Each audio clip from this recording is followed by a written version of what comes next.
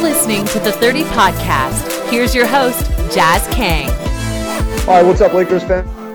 The first episode of 2020. I know you're all excited to hear it. I'm just kidding. I know you're probably not. But jumping into this on a Sunday evening after the Lakers, an ugly, I would say, 106-99 win over the Detroit Pistons. We're going to jump into that. Of course, don't forget to subscribe to the Silver Screen and Roll Podcast Network. You can catch us on iTunes, Spotify, Stitcher, Google Podcasts, you name it, we are there. And, of course, check out silverscreenandroll.com for all your Lakers needs. Joining me today, she's been on the podcast with me a few times.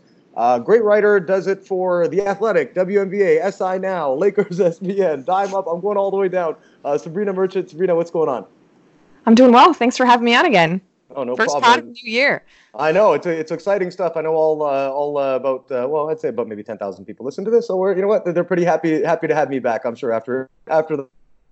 I want to jump into this first. Lakers, if you didn't get a chance to watch the game, it was a little bit of an ugly performance. They started off really hot. Of course, once the bench guys came in, that lead totally disappeared. And then in the third quarter, the Pistons dominated the Lakers 32-19. Of course, the Lakers ended up going on a 14-0 run to start the fourth. Kind of had to hold the Pistons at bay the rest of the way. Not a great performance in terms of offensively. Defensively, though, 20 blocks. First time the Lakers have done that in quite some time. Anthony Davis led the way with 8. JaVale McGee with 6, Dwight Howard with 5. Sabrina, what'd you pick up on from this game, especially in that fourth quarter? Was there any point that you were like, damn, the Lakers might lose this one? It's funny. I was actually having a conversation this morning with a couple of friends about how I thought Dwight was kind of losing it, and how I thought he might be able to benefit from some brief load management, just to get his burst back. And I was roundly proven wrong. Dwight looked about as good as he has all season. No lack of athleticism whatsoever. I mean, I think that's what stood out the most is just that Dwight looked so bouncy, and when he has that level of burst, the Lakers' defense in the paint is devastating. Yeah, we saw that today, and I think that's, in a funny way, I think a lot of people have done this too, like Lakers fans and media members. I'm almost looking at like JaVale McGee and Dwight Howard as like one person. You know what I mean? So it's right. Like if you're looking at the center spot, you look at today, 20 points combined. They finished with 12 rebounds combined. Obviously, the blocks, 11 of them. So basically, you got a triple-double from your center spot. And you're referring to Dwight kind of falling off a little bit. What is your realistic expectation for Dwight coming off the bench in terms of points and rebounds? Are you looking more for him to be a defensive force than you are offensively, of course? Yeah, I'm absolutely looking for him to be a defensive force. But the problem is that the Lakers put out so many janky offensive lineups with their bench that the fact that Dwight can't really do anything, other than just like finish putbacks or finish lobs on the offensive end kind of diminishes his scoring utility. But honestly, if he finishes with 0 points and just protects the paint, prevents, the other team from getting too comfortable going to the basket, that's best case scenario. Yeah, he's been. I mean, they've all been kind of what I'm referring to. I mean, the three big men on the Lakers in terms of AD, Dwight, and JaVale. They've been great at protecting the rim and not just getting blocks, altering shots. You know what I mean? Making other guards come in and question or have to change how they're throwing it up. And I think they've been really good at that because you look at this game. If the Lakers play like this against a good team, they lose tonight. And people have been looking at it and saying, the Lakers are they're killing they should be killing these teams, and it's like, okay, well, no, they're still 20-0 against teams who are below 500, so they're doing something right. Exactly. Haven't given away a game to a lesser team yet, but you also look at it, you're like, okay, 9-7 against teams with winning records. So that's obviously the favorable schedule so far. Of course, good teams though take care of business against the bad ones. We're talking about a little bit about the bench performance. When you look at this team, and this is what I'm going to jump into specific players individually. When you look at the bench, what do you think they're missing the most coming off of there? I just think they're missing another playmaker who can help settle the offense when LeBron isn't on the court. Like, I think we saw it again today. The Lakers took that 11-point lead in the fourth quarter. I think it was 90-79. LeBron sits, I think, at 90-81, and then all of a sudden, boom, Detroit's right back in it because the Lakers can't really execute that well on the offensive end. And it's become sort of a recurring pattern that whenever LeBron sits, the offense goes into disarray.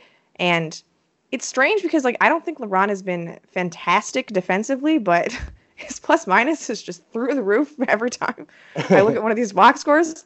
And I do think that the Lakers thought that Rondo would be this playmaker to handle the non-LeBron minutes, and that hasn't looked as good as they would have hoped in recent games. So that's, to me, the major weakness right now. I'm with you, and I'm watching this team, and again, I've had people tweet at me or leave comments and saying that I'm being too harsh. It's like, well, no, I'm not looking at this team for what they were doing in early January. We're looking at it for, are they going to be able to win a championship come time for April, May, and June? And when I'm watching this team.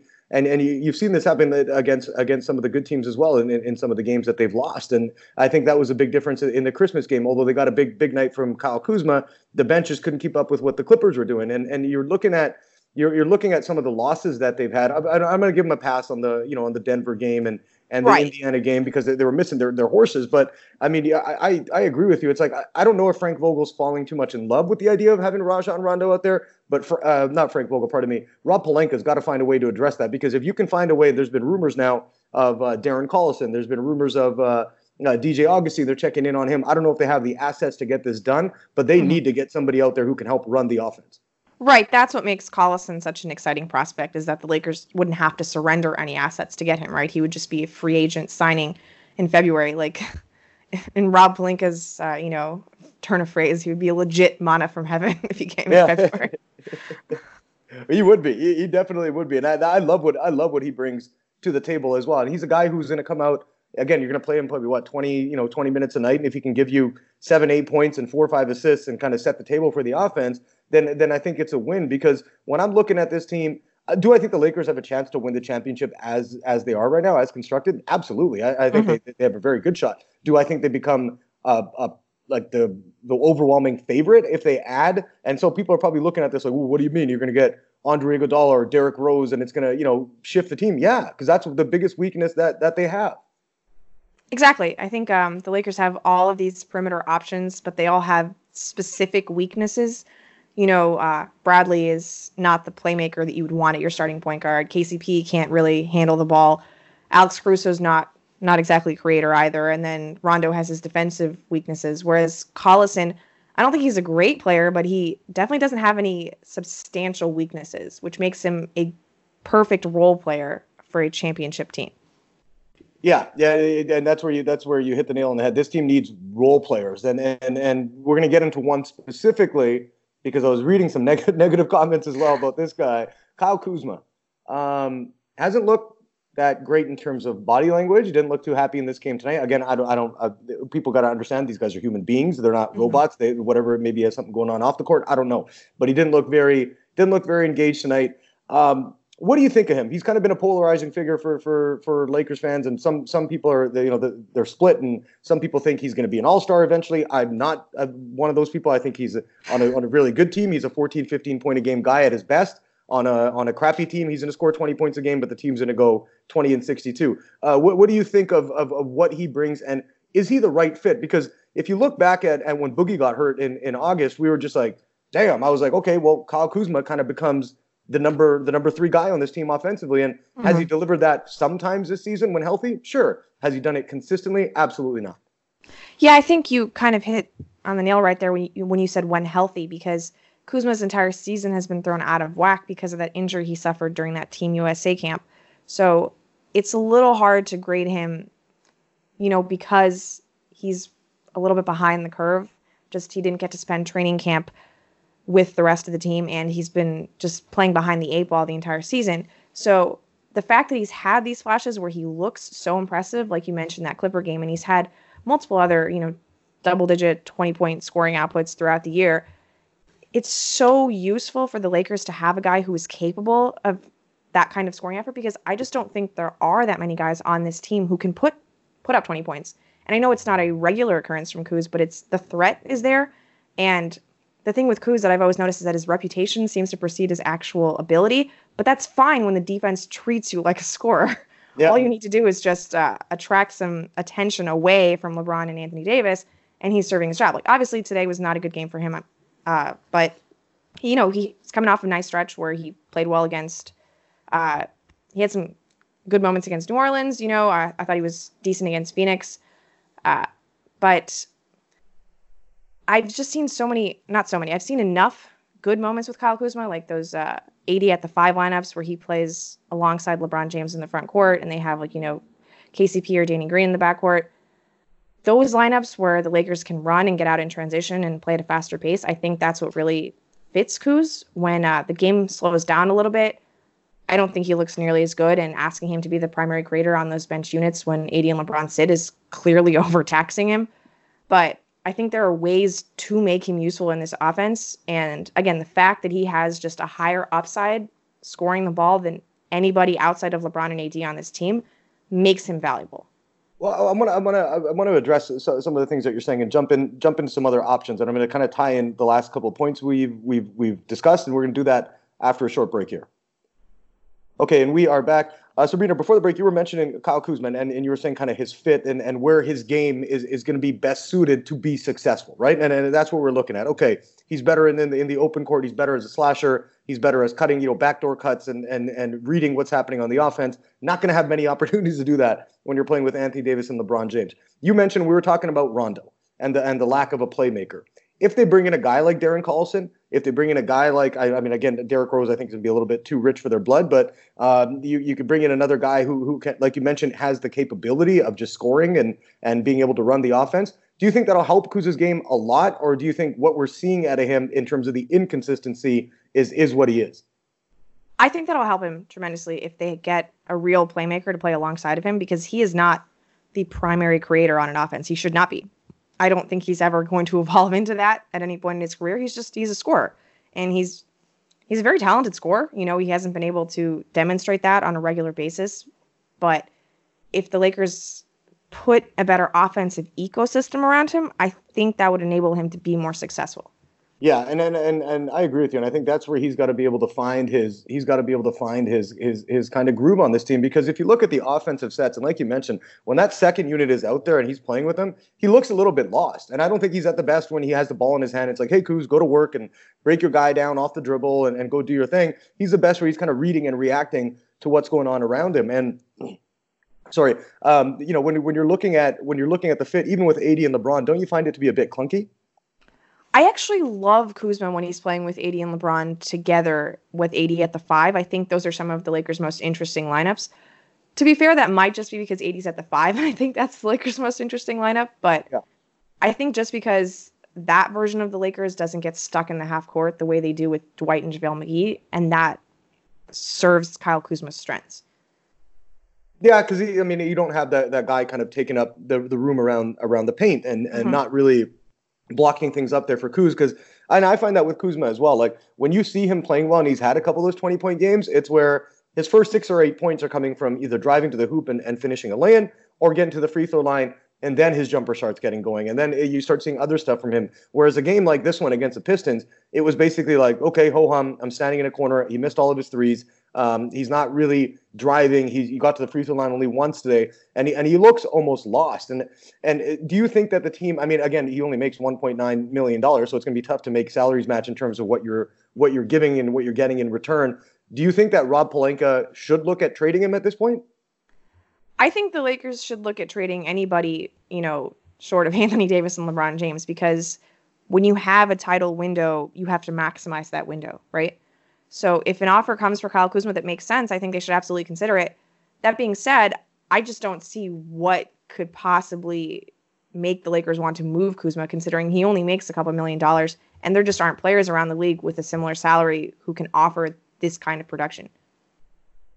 Yeah, and I'm with you on that as well. When you look at, like, they're trying to win a championship this year, and I had some people actually tweet at me last time when I was critical of Kuzma about the fact that, well, they got to keep him. He's only 24, and they need some young talent for when to convince AD to stay. And I'm like, dude, Anthony Davis isn't going to be convinced to stay if Kyle Kuzma's on the roster, right? Let's not get it twisted. When LeBron rides off into the sunset, they'll have that cap space. They'll be able to bring in another superstar, hopefully, or be able to bring in someone who is an all-star at the very least. And to me, it's like, well, if you're looking at Kuz, and I agree with you, it's like, yeah, you have LeBron and AD. They're obviously untouchable. But anybody else on that roster, and you're able to bring in a player who's going to upgrade your weaknesses and kind of mask them a little bit, you got to look at doing it. And I think that's where we're looking at with Kuzma. Is I think some people have like this love affair with him because they're attached to the young guys that we all wanted and all thought would end up being like playing at another level. And to me, it's like, I'm going to give Kuzma the benefit of the doubt, give him another couple of weeks here because he only came back, in late December, and he has had a lot of injuries and he's been dealing with some issues in terms of just staying in the lineup. His first game back was the 22nd of December against Denver, and it's like, okay, let's give him a month, but February 6th is coming up, and if he's not delivering, and you have the opportunity to make a trade to bring someone else in, and again, I mean, there's a lot of factors at play here in terms of not having first-round picks. Not having the cap space, and who else would you attach that another team would want? But I'm with you. I'm like, you got to look at winning a championship right now. And if Kuzma is the sacrifice you got to make to do it, then by all means, go ahead and put it through. Yeah, absolutely. I couldn't agree more. I have a hard time imagining what sort of trade construction would get you a player who makes sense, more than Kyle Kuzma does. I'm with you. I don't think that like Anthony Davis and LeBron James need to be enticed by young talent to stay in Los Angeles. Like LeBron James has never cared one iota about young talent. No, he actually got rid of it any time he could. He just discarded it to the side of the road whenever it suited him. And Anthony Davis, I'm sure if LeBron James is in Los Angeles, like that's all the impetus he really needs to stick around. When you look at the end of the bench now, I mean, for people who don't know, Avery Bradley ended up spraining an ankle. Frank Vogel did say after the game he could have came back in, but he was hobbling a bit, so he might miss a game, might miss two, might not miss one at all. When you look at that, okay, I would assume KCP goes back into the starting lineup. But when you're looking at the end of the bench, okay, I think we can both agree Jared Dudley is the 12th man on the squad, right? Right. I think it's so strange, actually, just to hop on that for a second, that the Lakers are essentially just wasting 2 roster spots this whole season with THT and DeMarcus Cousins. Like, if they're trying to maximize their depth, it's strange. That's not the best way to do it. Yeah, that's definitely not the best way to do it. And I'm looking at that. I'm like, okay, now you got Quinn Cook and Troy Daniels, who I don't know if you can trade away for a bag of basketballs at this point. That any team is going to want them. But it's like, who has disappointed you the most on the Lakers, especially from the bench guys? Who has disappointed me the most? I think it's Rondo. I mean, I didn't have the highest of expectations of him coming into this season just because I've generally been a Rondo hater. That's, just dating back to the Celtics days. And I thought it was very telling that last season he was essentially the only Laker that had a negative net rating when he played with LeBron James, which is just an incredible thing to manage. Yeah. So I was hoping that he would be able to propel the non-LeBron lineups, especially once it became clear that he wouldn't be starting. But he hasn't been able to do that. And I feel like he's even diminished a little bit from last season. Like, I just don't see the amazing passing vision, that came to define Rondo in the earlier part of his career. So I think he's the most disappointing for me, only because the other players that don't really play, they aren't on the court enough to have the level of negative impact that Rondo does. Yeah, and I just can't say that I was expecting much out of Quinn Cook or Troy Daniels. I did think Jared Dudley would play more. I'm a little disappointed that he hasn't. I wonder if that's just because he's a good enough vet that he's okay with those DNPs, but that's more of a surprise to me than anything. Yeah, I think Jared Dudley will get some run in the playoffs. I think when the games actually matter and you're looking at it, and, hey, you need 5-6 minutes or 3-4 minutes, whatever it is, a quick breather for a guy. Or maybe for foul trouble where he can come in and play some defense and hit some threes. I think you'll see him a little bit more consistently there. Because, I mean, I look at it, it's like, okay, you were mentioning Dwight Howard. Like, nobody was expecting Dwight Howard to come in and play 82 awesome games or 70 awesome games. You were like, all right, you get a couple of, 10, 15 games out of him. Great. I think he's done better than expectations. Has he been totally great all season? No, but he's been a pleasant surprise. You look at KCP, started off terribly, was worse than what I already thought he was, and he's actually played pretty decent in terms of he's not going to screw up the game for you. You know what I mean? He's not going to lose the game for you. He's probably not going to win you many. He's not going to lose you many. I think Caruso has gotten better as the season went on, and I look at the end of their bench, and that's where I'm like, okay, if you can get a playmaker, because Rondo will have like one every 15 games. You're like, oh, damn, Rondo scored 14 points, had 10 dimes tonight, and look good, and then you won't hear from him for 15, 20 games, and then he comes back in, and you'll have another good one. And so he's been disappointing to me. I would say Quinn Cook, I was expecting to be a little bit more of an offensive contributor, and when I say that, I mean consistently putting in 6, 7, 8 points a night and being able to hit some open threes, but he just looks like he's lifeless when he's out there. So, and I think that's where what we're talking about is, and I know some people who listen to this are going to sit there and say, "Oh, you're being negative." Again, no, we're not saying that a 29-7 team is bad. They're playing awesome. They played great. But if you look at it, that end of the bench and having a creator has been a huge problem spot for this team, especially against upper echelon talent. So as they go through these runs where they're going to play some good playoff level teams, like they're going at Dallas, at OKC, and then they're going to have a couple of easier games in between with Cleveland and Orlando. Then you go Houston, Boston. It's like those are the games you're looking forward to seeing how they measure up. Exactly. And I think the thing with Quinn Cook is everyone sort of thinks that he's a point guard just because he's sized like a point guard, but he's always really just been a shooting guard trapped in like a 6'1" body. Yeah. It kind of worked in Golden State because he was surrounded by this long-armed set of wings, every time he took the floor. And I just, think back to when he was at Duke, he didn't actually play point guard in their most successful season. That was Tyus Jones' responsibility. So I think there was like a little bit of shine on Quinn Cook just because he came from that Golden State, lineup, which the Lakers seem to have a fondness for, robbing from that Golden State well. But he's kind of been what I thought he was. He doesn't really have a ton of value unless he's making his shots, and I just don't think he's ever going to play enough to develop enough of a rhythm to consistently hit that jumper. Whereas like Troy Daniels, I feel like he offers a little bit just because he seems to play really hard. Like whenever I watch him on defense, he's always exerting a lot of effort, and that just, even if it doesn't amount to anything, you feel it and it spreads to the rest of the team.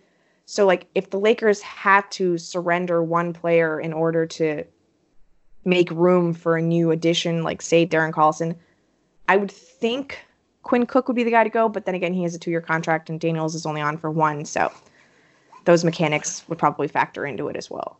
Daniels, the guy who had one great game against Utah, and everybody's like, yeah, he's one of the best shooters in the league, and now nobody wants the guy anywhere near the court when they're actually playing. Let's wrap up on this topic, Sabrina. You're looking at, we're almost at the midway point where the Lakers are 36 games in. 41 is obviously the midway point, but a bunch of teams kind of around that mid-30s right now. Looking at the Western Conference, I think in the East, it's Milwaukee, Boston, a tier below that, and then teams like Miami, Toronto, Philly, good, but probably not going to factor into the championship equation. I think that's Milwaukee, and to a lesser extent, maybe Boston. But in the West, we're starting to see a little bit of separation now in terms of between, who maybe the 6-7 top teams are, and then the 8 spot is going to be a total wild card. But when you're looking at those other top teams in the Western Conference, if you had to pick 2 who are like, I don't think the Lakers want to match up against them in the second round, or conference finals, you make it there, all bets are off. But if you're looking at a second round dangerous matchup for the Lakers, which of those teams do you think matches up the best against them? And I know you're a hardcore, you follow the Clippers and you cover the team basically. So is that one of the teams you're looking at? Yeah, I was about to say, I don't know if this is biased by the fact that I watch them every day, but I think the Clippers are probably the toughest challenge just because I'm not sure the Lakers have demonstrated that they have someone who can adequately guard Kawhi Leonard. He's just been phenomenal both times the two teams have played, and we saw what he was capable of doing in the playoffs, even when the rest of his team seemed unwilling to take a shot. So that matchup scares me the most just because, I don't even care about the rest of the Clippers. They are incredibly deep, but it's just Kawhi Leonard that scares me more than anybody else. And then I know that the Lakers looked pretty trash against Denver last time, but that was without LeBron James. I'm not terribly concerned about Denver just because I think that their best player is neutralized by the Lakers' interior defense, so that's not as worrisome, and they literally have nobody to guard LeBron James. Utah doesn't really worry me. I would guess Dallas just because of their offensive firepower. They've played the Lakers tight in Dallas once and then, blew them out at Staples Center once. So just because their ability to get hot in a hurry and how tough of a cover Luka Doncic is, I think Dallas and the Clippers are the most worrisome to me in the West. Yeah, I'm with you on the Mavericks pick too. I think Clippers as well. I just both games that I've seen them play so far, I'm like, man, if they play these guys 7 times, the Lakers are definitely going to win 2 or 3 of them. But that 7th game, and we've talked about this a lot on the podcast, it could come down to, hey, who's going to deliver off the bench? And you look at the Clippers, they have guys like Lou Williams. They have guys like Montrezl Harrell. You know what I mean? Who can come in and fill it up with 20 points and turn the game around when the bench guys are out there. And for the Lakers, it's like, are you going to rely on Rondo to score 15 points in a decided game? Probably not going to happen. And we're looking at what Kuzma can bring, and you're like, you don't know. And does he have the potential to come in and score 25? Yeah. And like you mentioned, he's one of the few guys on the Lakers, other than LeBron and AD, probably not few, the only other guy you look at and say, yeah, Kuz can come in and score 25, 30 if he's having a great night. And so those guys concern me. But you're right with the Mavericks. It's just the style that they play, and it's one of those series that, like, you know, each team's going to win all 3 of their home games, and it's going to go to random game 7, and the Mavericks could hit 25 threes and beat you, right? You know what I mean? So I think that those 2 teams are the ones that scare me. But do you agree with me on the fact that if the Lakers are able to bring in an Iguodala, if the Lakers are able to bring in a Darren Collison, do you think that almost like basically takes away some of that worry when you stack them up against a team like the Clippers? Yeah, I think Iguodala is the ultimate trump card because he is, been the premier wing defender in the postseason for the last 5 years of the NBA playoffs. And just being able to have a guy of that size to throw at Leonard, to throw at Doncic is so impactful. And then we talk about how the Lakers don't have a backup playmaker to replace LeBron James. Well, Iguodala essentially played backup point guard for the Golden State Warriors on that second unit. So that's a role he's very comfortable with. I mean, you literally could not design a more perfect player to fit the Lakers' weaknesses than Andre Iguodala. I just think he's the ultimate answer to all of their questions. But the possibility of him getting to the Lakers, I'm trying not to get my hopes up because I just don't think it's very likely. No, I mean, you think Memphis is going to hold out and just kind of wait, and a team's going to eventually surrender something rather than having to find out? I think Memphis played this wrong by sending him away and then like trying to recoup value from a guy who they didn't think was worthy of keeping on their bench. But I do think that a team that has more to offer, like Denver or even Dallas, will eventually cave and give Memphis what they're looking for. Maybe even the Clippers will. Who knows? But, so where do you think he ultimately ends up? If you had to make one pick for where Iggy ends up, where do you think that is? My guess is Denver, just because they already have a level of familiarity with him since he played one season there, and they just have a litany of contracts that match up, salary-wise, and they have enough, like, pseudo-interesting young players that they would be willing to part with. Okay, well, there you guys have it. Now the Clippers insider is picking Andre Iguodala to go over to the Denver Nuggets, right? It's interesting. I just realized that I didn't consider Houston when I thought of who the Lakers would be, have the most trouble with in the second round, and I realized the Lakers haven't played them yet this season, have they? No, they haven't played them yet. That's an interesting matchup as well. I'm really interested to see how they match up against Houston, Boston, and Philly, just because, I mean, those are like 3 of the best teams in the league that they just haven't had a chance to play against yet. And Philly, especially, that Embiid matchup is so interesting to me. But oh yeah. I mean, him and AD going at it. Is that what you think? Yeah, it's going to be fascinating. I mean, and just Philly is just so big, like that's the Lakers' main advantage, I think, is that they just overwhelm teams with their size, but you do not overwhelm Philadelphia with your size. No, you can't. I mean, they got Horford and Embiid. Those guys are kind of controlling the paint. And it's interesting you mentioned those teams. It's like, yeah, we're going to get to see the Lakers play the Rockets on the 18th, Boston on the 20th, and the Sixers on the 25th. That is some back-to-back Houston, Boston. Oh, yeah, Houston, Boston. And here's the good part. They go Houston, Boston, New York, and Brooklyn. I mean, they should kill the Knicks and probably beat the Nets as well. Yeah. And then they go at Philly and then home against the Clippers. So those are kind of 4 out of 6 games that we're going to get to see what this team's made out of. Yeah, we're going to learn a lot about the Lakers from this stretch. Well, it's going to be a good month, and I actually get up more for the fact that when they play good teams, and I mean they're playing the Knicks on Tuesday night again, should be a 20-point win. We don't know if it's going to be close or not, but to me, it's always the big games that kind of get me motivated up as a basketball fan and covering this team. That like, all right, let's see some good basketball here and how this team is going to respond. Sabrina, always having fun having you on. Thanks again for taking the time out to do this. Yeah, absolutely. It's always a good time talking about the Lakers. Even though you're a Clippers lifer, it's okay. We'll let you slide on that one, right? I cover the Clippers. Let's make that clear. I just cover the Clippers. Yeah, you take the fan card away, right? You're covering the Clippers. That's your job, and that's what you do. Yep. Good job. All right, that's Sabrina Merchant. You can follow her on Twitter at Sabrina. That's SABREENAJM. Does a ton of great stuff for The Athletic. It's off season now, but she works for Sports Illustrated, as I mentioned, covering the Clippers, and also does a weekly column for us here at SilverScreenandRoll.com. Don't forget, you can subscribe to our podcast network. Give us a 5-star rating. Of course, we always appreciate that, especially if you listen all the time. And you can ask us questions, leave your feedback, comments, whatever it is, and we'll try and get to it in each of our episodes. You can subscribe to us on iTunes, Google Podcasts, Stitcher, Spotify.